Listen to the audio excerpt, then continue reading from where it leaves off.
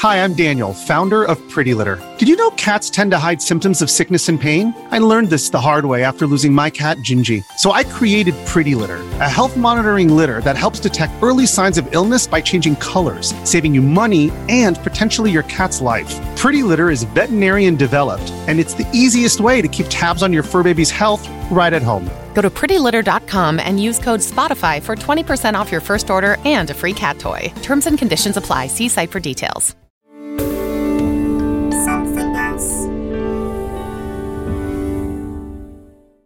Just a heads up, this episode contains some strong language. In February 1992, Sotheby's in London auctioned everything in Robert Maxwell's apartment. The newspapers called it a grand garage sale. This was 3 months after he was laid to rest in the Mount of Olives in Israel. The cause of his death in Spain was still in dispute, but back in the UK, the colossal debt that Maxwell left behind was all over the news. So his personal items were being sold off to help pay his creditors, and everything had to go. Mixed up among household items like pots, pans, and a toaster was a director's chair with Maxwell's name on the back, apparently a gift from Ronald Reagan. And there was a collection of photographs of Maxwell with Jesse Jackson and the Mandelas from when they visited the Muir offices. The auction crowd snorted with laughter when multiple copies of Maxwell's biography were wheeled out. An exercise trampoline, brand new and unused, was also mocked. The Sun newspaper, owned by Maxwell's nemesis, Rupert Murdoch, paid $2,000 for his monogrammed towels, bathrobes, and slippers, so that the next week, they could offer them as contest prizes to readers. The hottest topic was the sale of Maxwell's enormous double bed with padded headboard. The woman who bought it owned a country hotel in England. She claimed she would make it the centerpiece of a new scandal suite. When asked if she might give the bed a try herself, she said, "I don't know where Mr. Maxwell's been, so I have to say no." The auction exceeded Sotheby's expectations. It raised nearly $900,000. But that was nothing compared to Maxwell's $4.4 billion worth of debt. The family didn't attend the auction. It was all too humiliating. Ghislaine was in New York, and it was probably a good thing that she didn't witness the sale of the mahogany hammer she bought her father with the inscription, Christmas 87, Love, Ghislaine. Today, in our final episode, we're coming full circle, back to Ghislaine Maxwell.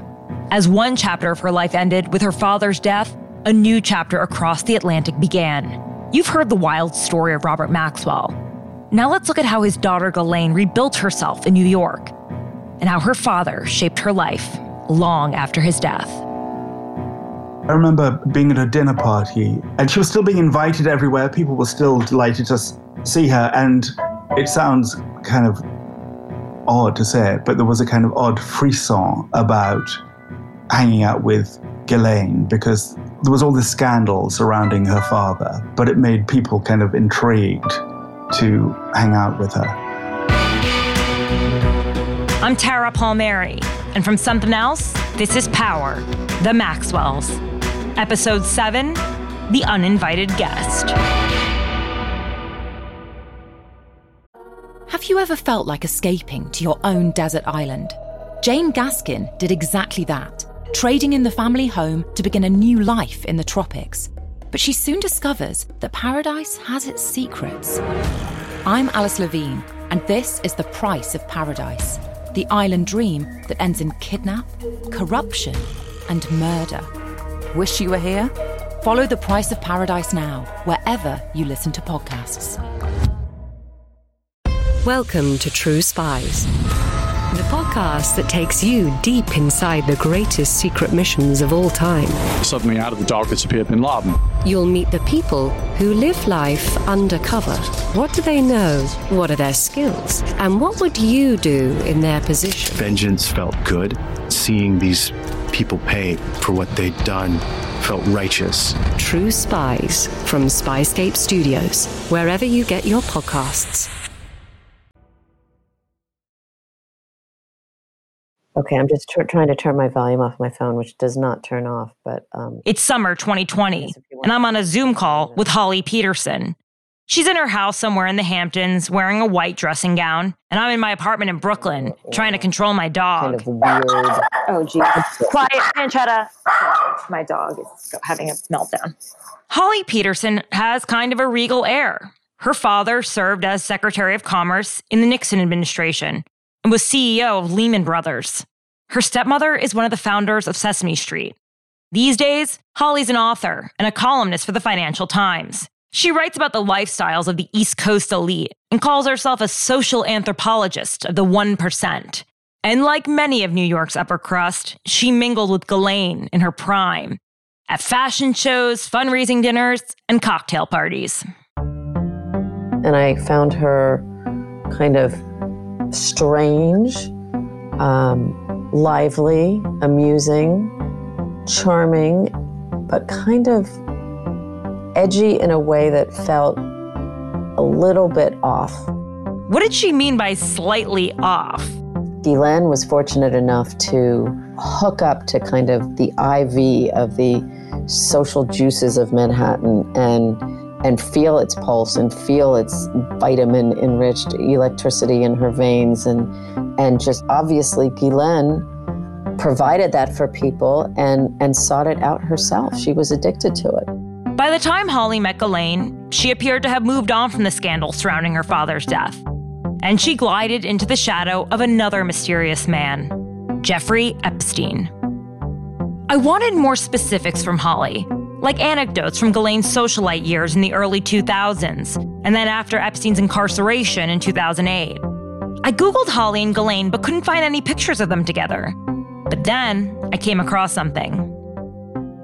I saw that Ghislaine was photographed attending your book party, The Idea of Him, in 2014. It was in New York. What do you remember? Where was that? Was it my book party or a book event? It was your book party. Do you remember where it was? So it's a party for your book. It's 4 Seasons. She's attending in this bright pink tube top dress. I Googled the book party, and I'm looking at pictures of Ghislaine. She's in 6 different pictures.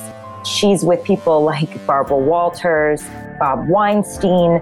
She's with the who's who of New York society. And she looks like she's having a great time. I mean, in one picture, she's actually holding your book up, pretending she's reading it, almost like as an advertisement, like she's... Okay, all right. So Ghislaine showed up at one of my book parties as a guest of someone, and in her typical ways, tried to charm everyone in the room, know everyone in the room, and get anyone that really mattered to make sure her name was in, the bold and bright lights of the city. Ghislaine doesn't look like she's gay crashing at all. She looks like she belongs there. It reminds me of a picture I saw of her father from 1989. He's attending the millionaire Malcolm Forbes' 70th birthday in Tangiers, and he's wearing a full Moroccan dress, shawls, beads, and even a turban. It's kind of awkward because it wasn't a costume party. No one else was dressed up. Robert Maxwell just wanted to be seen. Maybe that's where Ghislaine got it from. People who are really voraciously social will go to a party as a guest of someone even though they weren't invited to the party, which is certainly what happened in my book party case.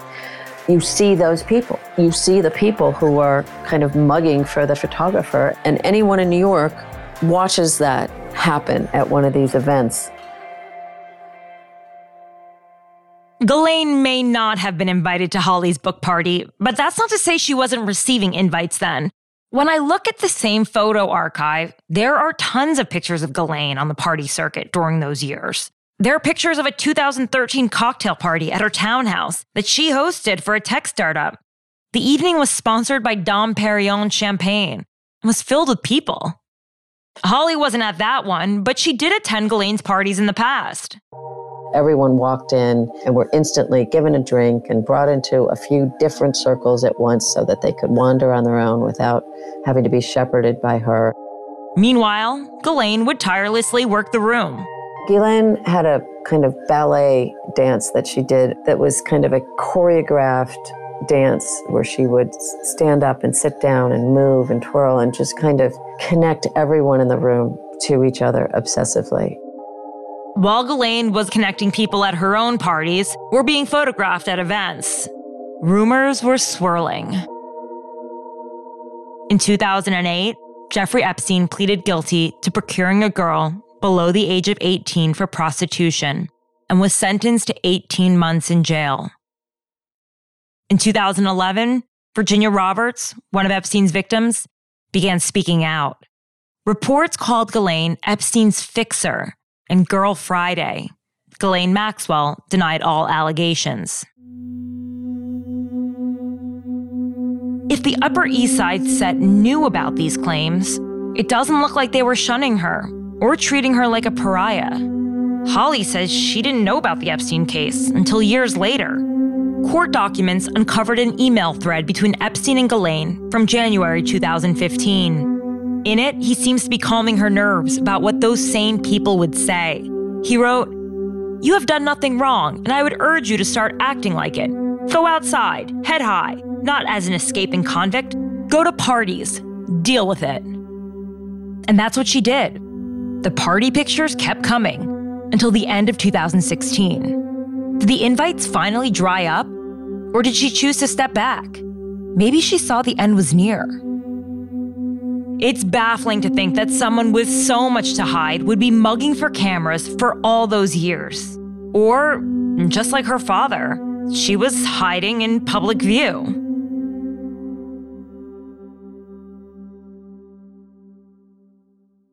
Christopher Mason is someone who knew Ghislaine from her first days in New York City. He's an Englishman in New York, rarely seen without a bow tie. He's known around town for his lyrical comedy roasts. I wear many different hats. I'm a journalist and I write books about crime. But I also was doing these songs at the time, and I've started doing them again now. In 1989, he met her at a nightclub in Manhattan. As soon as he got home that night, he wrote about it in his diary. Tonight I met Ghislaine Maxwell, the daughter of the notorious English publisher. She's fantastically engaging, funny, self-deprecating humor. She's really fun. I hope I see her again. Christopher did see her again. A year later, Ghislaine was back in the city. She had moved to New York. Her father had bought the New York Daily News, and she explained that she was sort of overseeing his investment. Overseeing the investment seemed to involve going to a lot of parties. She was in contact with a lot of powerful people in the city. She was extremely well connected in London, but was quickly becoming very well connected in New York. Robert Maxwell saw New York as a way of escaping his problems in England. But as we know, his time as a media mogul there was pretty short-lived. He bought the Daily News in March '91. 7 months later, he was dead. I was sort of shocked when I saw Ghislaine in the fall. Everyone was wondering, had he been killed? There was rumors everywhere that he'd been taken out by the Mossad and that he'd somehow been involved with Israeli intelligence. After Maxwell's funeral in Israel, Ghislaine chose to return to New York and to continue building a new life there. So Ghislaine was in this very strange position of being previously the it girl, staggeringly well-connected, very dynamic, to suddenly being lost and adrift. And the rumors were that all the money was gone. She invited me over to her apartment, and it was a small, modest, one-bedroom apartment in the E60s in New York, white walls, and it was completely unadorned. That's the same place from episode 1, where Christina Oxenberg attended the weird tea party that Ghislaine hosted in her underwear.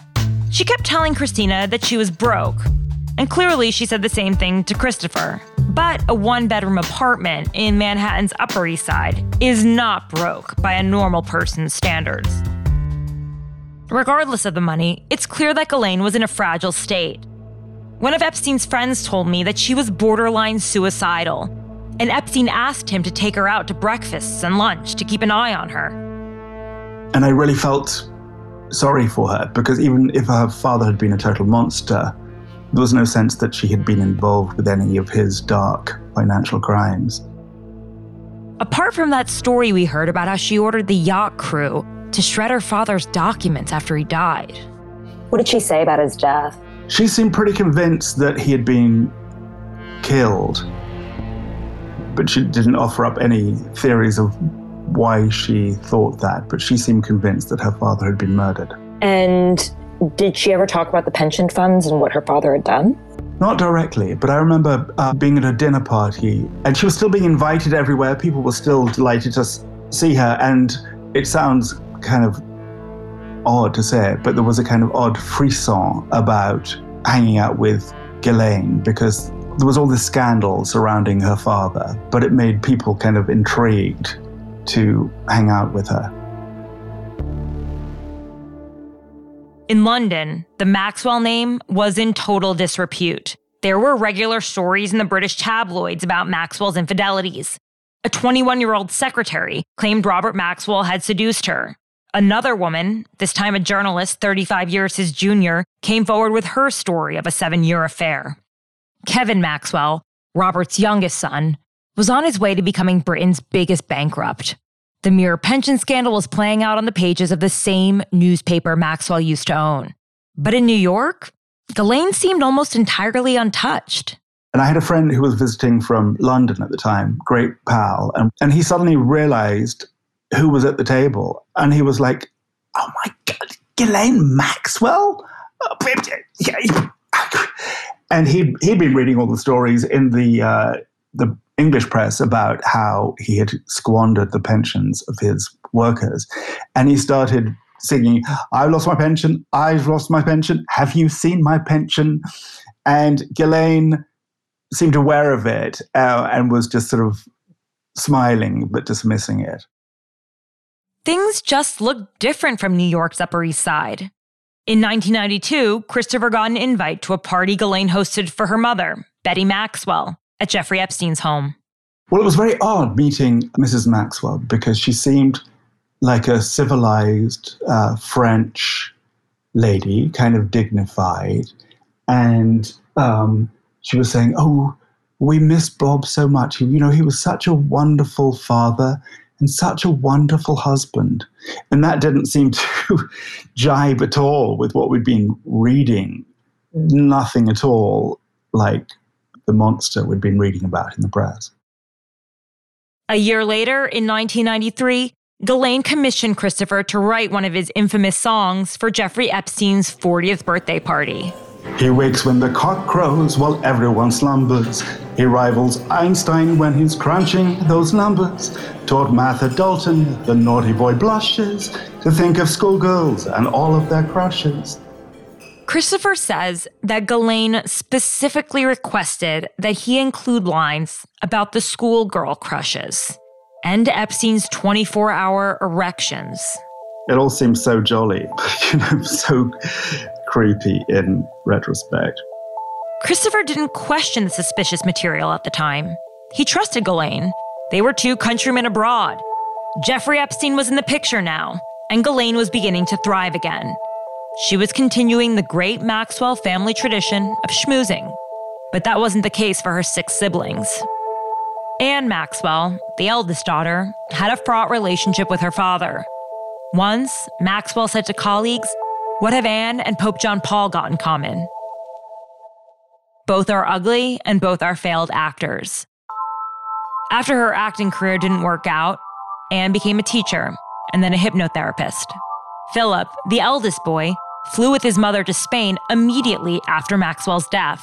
At one point, I had a private chat with Philip, and we had to go and kind of hide behind a funnel so nobody could pick us off with a long lens. That's John Jackson, the Mirror journalist who was on board the yacht. While snuggled behind the funnel, trying to hide from the world's press, Philip opened up to John about his difficult relationship with his father. And he said how sad he was that he was never, ever going to have the opportunity to sit down and, in, as he said, make up with his father, because he said, I didn't like my father and he didn't like me. But I would have loved the opportunity to have sat down and sorted things out with him. Then there were the twins, Isabel and Christine. Apart from Ghislaine, their story might be the strangest. Initially, they enjoyed great success in the dot-com boom, founding an early search engine before selling it off for millions. They both stayed in the tech industry. Isabel's third husband, Al Seckel, was a friend of Jeffrey Epstein's. He was famous for his books on optical illusions, and he claimed that he was a physicist, even though he had no degree. In 2015, his body was found at the bottom of a cliff. His death came just 2 weeks after an article exposed his financial fraud and mounting debts. Sounds familiar, right?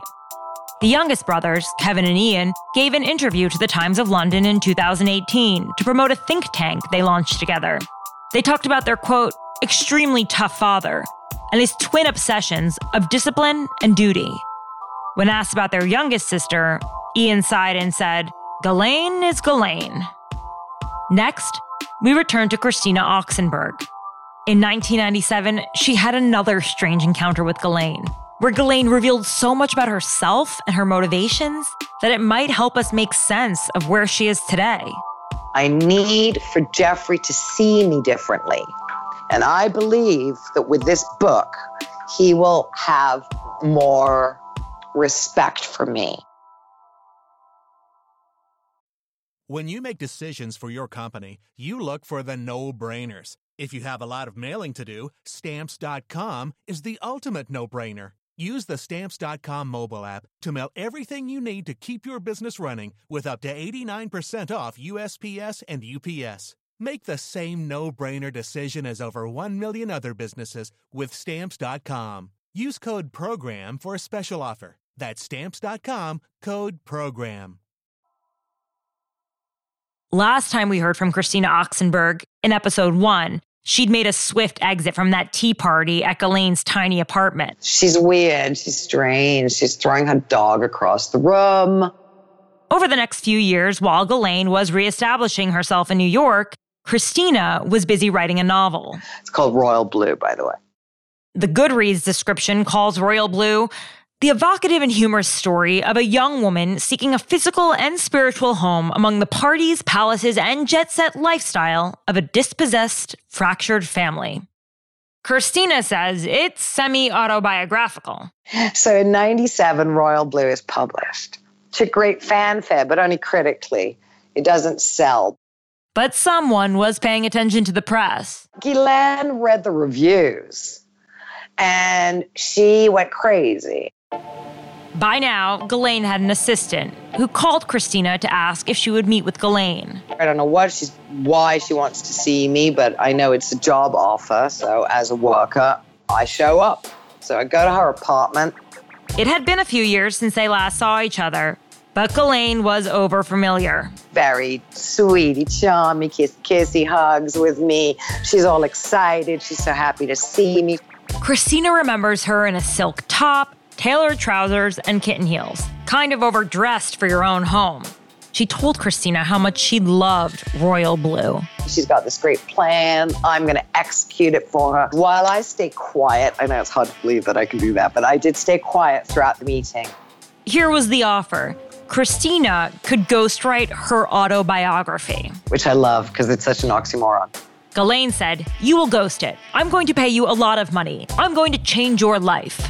But the story Ghislaine had in mind wasn't about growing up the youngest of 7 children under a tyrannical multimillionaire father who later died mysteriously. Just like her father's habit of rewriting his past, Ghislaine wanted to tell a completely different version of her life. I need for Jeffrey to see me differently. And I believe that with this book, he will have more respect for me. This mention of Jeffrey Epstein reminded Christina of a period in 1993 when she spent 3 months in an office working next to them. She wasn't working for Jeffrey. She was just using his empty conference room. Well, obviously, I was a terrible person in my last life, and I've been struck with terrible luck. And here's a very good example. I was placed in Jeffrey's conference room as just a place to work, a job, of course, PR. She saw Jeffrey and Ghislaine together every day in a professional capacity. And even then, Ghislaine was trying to signal something. Ghislaine continually tried to make me believe that she and Jeffrey were a romantic unit, and I could see that they were not. To Christina, Ghislaine seemed desperate for Jeffrey's affection. She did for him. She Mary Poppins. Is it Mary Poppins? No, the other one. You know where? Eliza Doolittle. She does that for him. She cleans him up. She makes him presentable. She introduces him to Brooks Brothers, right? She shows him to, you only wear your sneakers on the tennis court, right? Not to lunch. Ghislaine was his number one employee, but he treated her with disdain. A former friend of Epstein said he would often berate her in front of guests, calling her stupid. He had a short temper too, just like Robert Maxwell. Christina says she didn't see him reciprocating any romantic feelings. The harder she tried, the more I knew there must be a reason why she's trying so hard to make me see what is not there. Why was Ghislaine so attracted to someone like Jeffrey Epstein? There have always been questions about their strange relationship that included so many other women. It's something not even Ghislaine could explain. In a deposition released in fall 2020, she was asked if she was Epstein's girlfriend. And she said, "That's a tricky question. There were times when I would have liked to think of myself as his girlfriend." But back to Ghislaine's proposal. She went on about what her autobiography would be like. Christina was expecting to hear about Ghislaine's childhood and her difficult father. But instead, Ghislaine was more interested in talking about her relationship with Jeffrey Epstein. And her stories were bizarre. She tells me that she has her helicopter license and that as a reward for her getting the license, Jeffrey bought her a helicopter. And I think, okay, cool gift, but not something I would want. Most girls I know are clamoring for an Hermes handbag. Why would you want a helicopter? Professionals crash regularly. Like, it's a death wish. Christina asked her about this helicopter. And she gave me an answer that I now understand, but I didn't at the time. She said we do it because this way we have total privacy over who visits the island. There are no loose lips this way. Private islands and helicopters?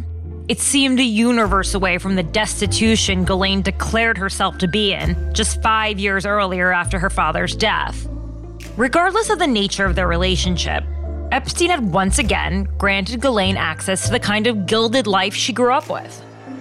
Christina kept on listening as Ghislaine made her pitch. I haven't said yes. Here's her problem. Now she's auditioning for me. She's showing off. I'm a helicopter pilot. And it got even weirder. She tells me things that she tells me about Jeffrey's biological need confirmed by doctors, that he must have 3 orgasms a day. And I think, which chapter does she want me to put that in? She told Christina that she needed to recruit girls to satisfy Jeffrey. I cannot keep up with Jeffrey's sex drive. She tells me that she gets 3 females a day for him because he needs 3 orgasms a day. Now, this sounded off to Christina. When Ghislaine again referred to the females as girls, and this is towards the end of the 3rd hour, I now lose my cool. I lose my temper with her. I'm fed up. I'm not interested. I'm not taking the job anyway. And now I confront her. Now I get angry with her and I confront her and I say, "What are you talking about? What girls? Who are these girls?" And she gets angry with me very quickly, right back at me. And she says, "They are nothing. They are trash." Her words. Her words. Christina was finished with the meeting. She didn't want to write Ghislaine's book, so she excused herself. I still did not know she was talking about children, but I'm allergic to people who have no respect for basic humanity. It's just a turnoff for me. Call me a cream puff. It was like, I've heard enough. I'm out of here. Years later, Julie K. Brown's reporting on Epstein for the Miami Herald caught Christina's attention, brought her back to things Ghislaine had told her all those years ago. Once I saw that the victims had made statements where they said that to their faces, Ghislaine called them trash. And I was like, oh, shit. Everything she told me in 97 was true. And she was saying it to them. And they're confirming it's the same word. With hindsight, it all sounded so obvious. In spring 2019, Christina went to the FBI with her story. It sounds as if Ghislaine would do anything for Jeffrey. But what did she get in return? Coming up, the mystery of Ghislaine's townhouse. Look, Ghislaine, when we met, we were both broke. I'm still broke. You live in a townhouse. How did you do this?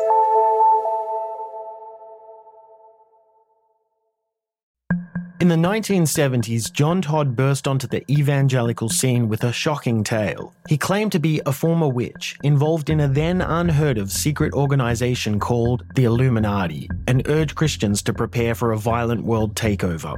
First of all, the number one weapon in everybody's home should be a 12-gauge pump shotgun. Hear the amazing story of one of the originators of the modern-day conspiracy theory. From Magnificent Noise and Sony Music Entertainment, this is Cover Up, the conspiracy tapes. While reporting on Ghislaine and her father for the past year, there's a question that I've been struggling to find the answer to. It's a question about Ghislaine's money. When she was arrested in summer 2020, the FBI said she had around $20 million in her bank account. The majority of that sum is thought to have come from the sale of her 5-story townhouse. Holly Peterson, the woman whose book event Ghislaine showed up to, remembers attending a party there. Swooping staircase, a lot of kind of maroon, rich fabrics, a huge Botero work on the walls. By the early 2010s, Ghislaine had established herself as a social connector. And on this occasion, she was hosting a gathering for Prince Andrew. And I remember talking to him for about 90 seconds and him looking over my shoulder the entire time. I found it rude. I found it kind of like, who taught you your social manners? Where do you think she got the money from for that 5-story townhouse? Very mysterious. It is unclear whether it was a gift from Jeffrey or there was the persistent theory that while she appeared to be penniless after her father's death, that there was maybe some money stashed offshore that she was able to get access to. Christina Oxenberg was desperate to know the answer as well. I'm bored one evening, and I was in a really bitchy mood, and I just was flipping through my little black book. So I'm looking through, and I see Ghislaine's phone number, and I thought, it's your lucky day. I'm calling you. So I called her, and she said, come over for tea. And I said, send your driver. And she refused. Ghislaine's driver must have been off that night. So Christina took a cab. On the ride over, Christina was thinking about Ghislaine's transformation from a broke debutante in 1991 into a wealthy socialite 20 years later. She had gone from a studio apartment to a 5-story townhouse. Christina was curious to know, how did she do it? Christina met her downstairs in the foyer. She describes it as a circular room with a sweeping staircase and a black and white marble floor. Ghislaine pointed to the walls. It's trompe-l'oeil as a library. Those kind of visual tricks. A 3D bookshelf painted on the wall. The spines of books painted. And she points at one of them and she says, look at this. And it's my book, Royal Blue. A blast from the past. And all I know is that, I've never liked you. So if you want to fuck with me, I'm perfectly in the mood right now to fuck with you. So we go upstairs and we have this chat. And I'm being a bitch. And I said to her, so how are things with you and Jeffrey? Ghislaine dodged the question and talked about her new boyfriend. She said he was a billionaire and very kind. And then I say to her, look, Ghislaine, when we met, we were both broke. I'm still broke. You live in a townhouse. How did you do this? And she gets really twitchy.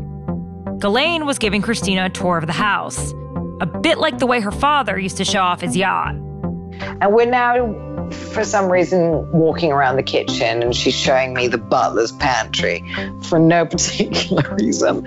She's stalling.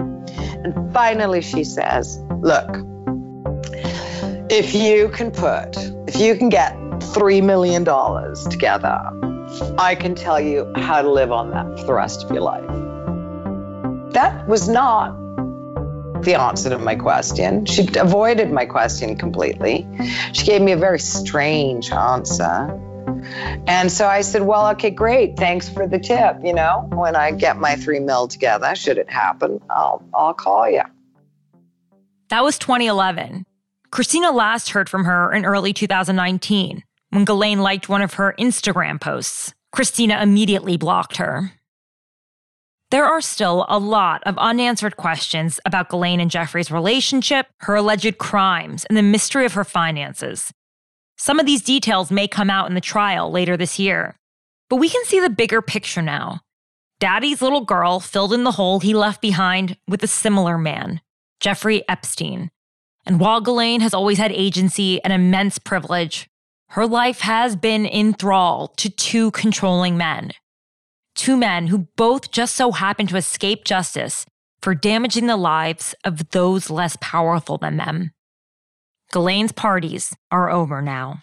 Do you think you'll see Ghislaine in prison or you'll visit her at any point? That hadn't occurred to me. It would certainly be fascinating to see her, but I haven't made any plans. I'm not sure she would welcome visitors these days. Can you tell me about Ghislaine's friends? Have they stuck by her during this time? I think that people who were very, very close to Ghislaine are obviously surprised. I do not consider myself one of those people, but I believe that the people I have come into contact with who were close to her obviously publicly say they knew nothing about this. And I have met some people who feel that she needs to say her side of the story. Not necessarily that she's innocent, because there's too many people who are corroborating the same story out there, from staff to young women. But I have met some people who don't exonerate her, but they want her to have a chance to give her side of the story. Close friends of Ghislaine have tried to impress on me and on other people that Ghislaine was, in a sense, herself a victim, and that when she embarked on this relationship with Jeffrey, who was offering a re-entry into a world of power and money, that she didn't know what she was getting into. But after all, she is an adult capable of making choices, and I'm sympathetic to the view that Ghislaine was led horribly astray by Jeffrey, but at the end of the day, she's not some hapless victim. She just doesn't seem like the type who would be coerced or forced into this kind of behavior. Like, she must have seen some sort of benefit for herself. I got the impression that with her father, she was who was terrifying and demanding and could be extremely difficult, that with him, she was so eager to please him and was, in a sense, a kind of supplicant to him, depending on his good graces and support. And I can see how that could translate itself into being prepared to debase herself in order to please Jeffrey as a replacement for her monstrous father. Hey guys, we're getting towards the end of the season. I've now made 2 podcasts looking at the dark world that Robert, Ghislaine, and Epstein operated in. Power and Broken Seeking Justice. I thought it was time to sit down with my reporting partner from Broken to discuss all that we've learned in the last couple of years. So do you have any idea what Ghislaine really believes about her father's death? Okay, so that's a great question. That's next week on Power. What does it all mean? I also want to let you know that we're hard at work on the next season of Power. We have another amazing character who you think you know, but I promise you don't. I can't tell you who it is yet, but stay subscribed to this feed, and we'll announce all the details very soon. Power of the Maxwells is written and presented by me, Tara Palmieri. Producers are Paul Smith and Grant Irving. Story editor is Dasha Lisitsina. Our executive producer is Tom Koenig. Original music by Nolan Schneider. Engineering and scoring by Spoke Media and NPAL Audio. Our visual designers are Emma Lansdowne and Alex Elder. Special thanks to Ella McLeod, Joe Sykes, Russell Finch, Peggy Sutton, Steve Ackerman, and Mark Rivers.